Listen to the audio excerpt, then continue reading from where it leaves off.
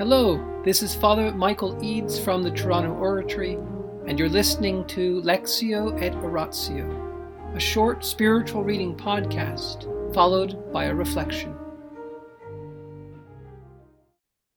St John Henry Newman, Apostle to the Doubtful, by Mariel Trevor and Leonie Caldecott. The early years continued. Search for the truth. Perhaps Newman was able to pursue this original line of thought because his personal religious development came through an arduous search for truth, always accompanied by a moral determination to live according to the faith he had been given.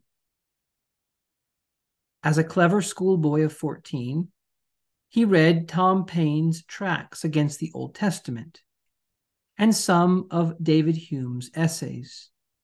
So at least I gave my father to understand. But perhaps it was a brag. He wrote modestly in the Apologia. He copied some French verses denying the immortality of the soul and thought, how dreadful, but how plausible. He decided he would like to be virtuous, but not religious. Then, only a year later, after his father's bank had failed in 1816, he fell ill and was left alone at school in the summer holidays. Here, he recorded much later in a private journal, God turned me right round when I was more like a devil than a wicked boy. He saw his sin as spiritual rather than sensual. The intellectual pride that easily becomes arrogant self-sufficiency. This first conversion, to which he gave a duration of 5 months, prompting some evangelicals in later years to assure him he had never been converted at all, he called in the Apologia a great change of thought. And indeed, the books lent him by Mr. Myers, a young evangelical master at the school, first started Newman thinking about the Christian religion. The Force of Truth by Thomas Scott, a Unitarian who had thought his way to belief in the Trinity of God and the incarnation of the Son, or Word, in the man Jesus of Nazareth, not only implanted in Newman's mind the doctrine itself, but presented religious truth as a quest and the understanding of it as a personal development. Scott's sayings, holiness before peace, and growth the only evidence of life, became proverbs for the young Newman. And so, from the start, Christianity was for him not merely a system to be accepted, but a way of life. Milner's Church History had an equally profound effect, for there Newman first discovered the fathers of the Church, the great Christian thinkers of the early centuries. He compared the action of their thought upon him to music, his favorite art. He had learned to play the violin from the age of 10. In the Fathers, Greek clarity of reasoning met the concrete symbolism of the Hebrews. And this fusion of intellect and imagination answered the unusual balance of Newman's mind, in which these forces were equal. He was shown the way into a world where the supreme mysteries were neither devitalized into an abstract system, nor subjected to the degenerative process of uncontrolled feeling. Moreover, he was introduced to the Church as it was before the period of medieval Christendom, out of which had burst the Protestant Revolution, which still in Newman's day was shaped by reactions against that medieval form of the church. So, in 1816, at the age of 15, Newman started on the way that was to make him an agent of the Catholic revival in the Church of England, and later to draw him, slowly and painfully, into the Catholic Church in communion with the See of St. Peter. In the name of the Father, and of the Son, and of the Holy Spirit. Amen. Angels of God, our guardians dear, to whom God's love commits us here, ever this day be at our side, to light and guard, to rule and guide. Amen. Most Sacred Heart of Jesus, teacher of teachers, have mercy on us. Saint Philip Neri, gentle guide of youth, patron of thy own, vessel of the Holy Ghost, pray for us. In the name of the Father, and the Son, and the Holy Spirit. Amen.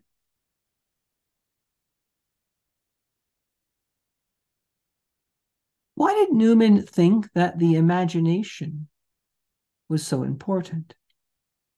Why did he seem to think the imagination and the intellect, that power to know the truth, are somehow to be balanced with each other? They're both vitally important. Newman thought this for many reasons, but one of which is this. Newman thought that the only way that human beings make a real assent to a concrete reality, that is, the only way that we, in our makeup of the way our minds work, the only way that we make real to ourselves that something is real, that something is individual and concrete and existing, is by an image in the imagination. See, our intellects tend to abstract. We form ideas. We have hypotheses. We think, oh, it might be this way, it could be that way. But in order for us to be certain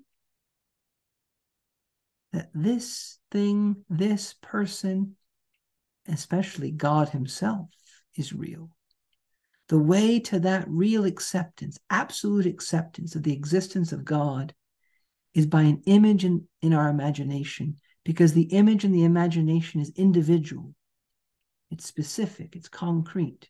And we form an image of God as the moral governor, as the one looking after everything, overseeing everything. And it's by this image, which occurs by the experience of our feelings, of our conscience, of listening to our conscience, of the feeling of having done well, the feeling of not doing well, that sense that our conscience gives us the same feeling as though we were pleasing or displeasing a teacher or a parent. It's from this experience that we form in our imagination an image of God as the moral governor. And only if we have that image can God be real to us as the individual, infinite being that he is. That doesn't mean that we comprehend God, but the imagination is crucial for Newman. That's one reason. But again, how do we become certain that Jesus Christ is real? How do we have a religious life with this man who's ascended into heaven, whom you and I have never touched or seen in the flesh? Again, the image of Christ in our imagination is central to how we make a real assent, a real acceptance, an absolute acceptance that he's not just an idea, a wonderful possible being. No, that Jesus Christ existed, that he's alive right now.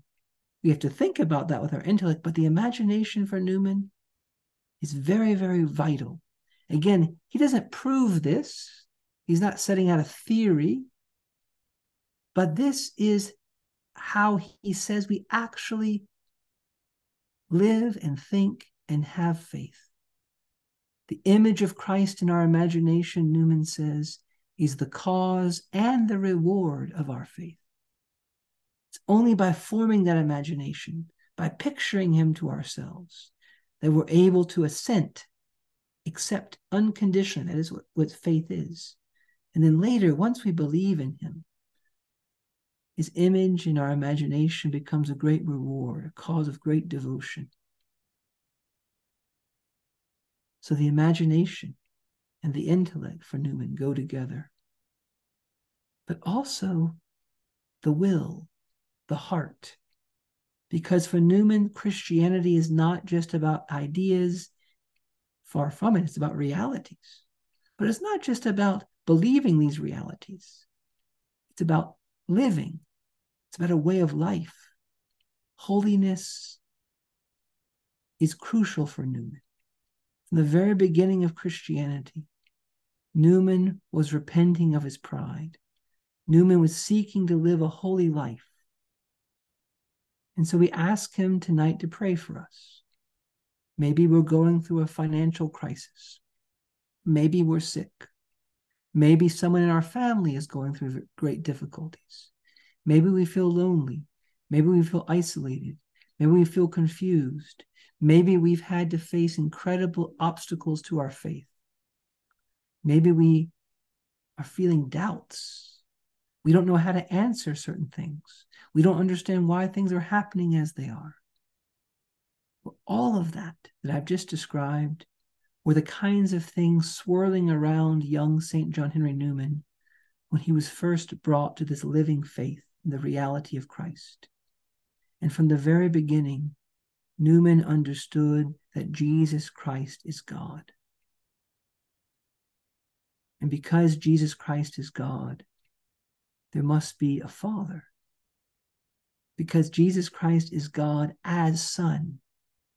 He's God because he's the Son of God.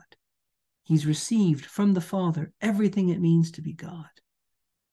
And so within the triune God, the infinite eternal God, there was a Father and a Son.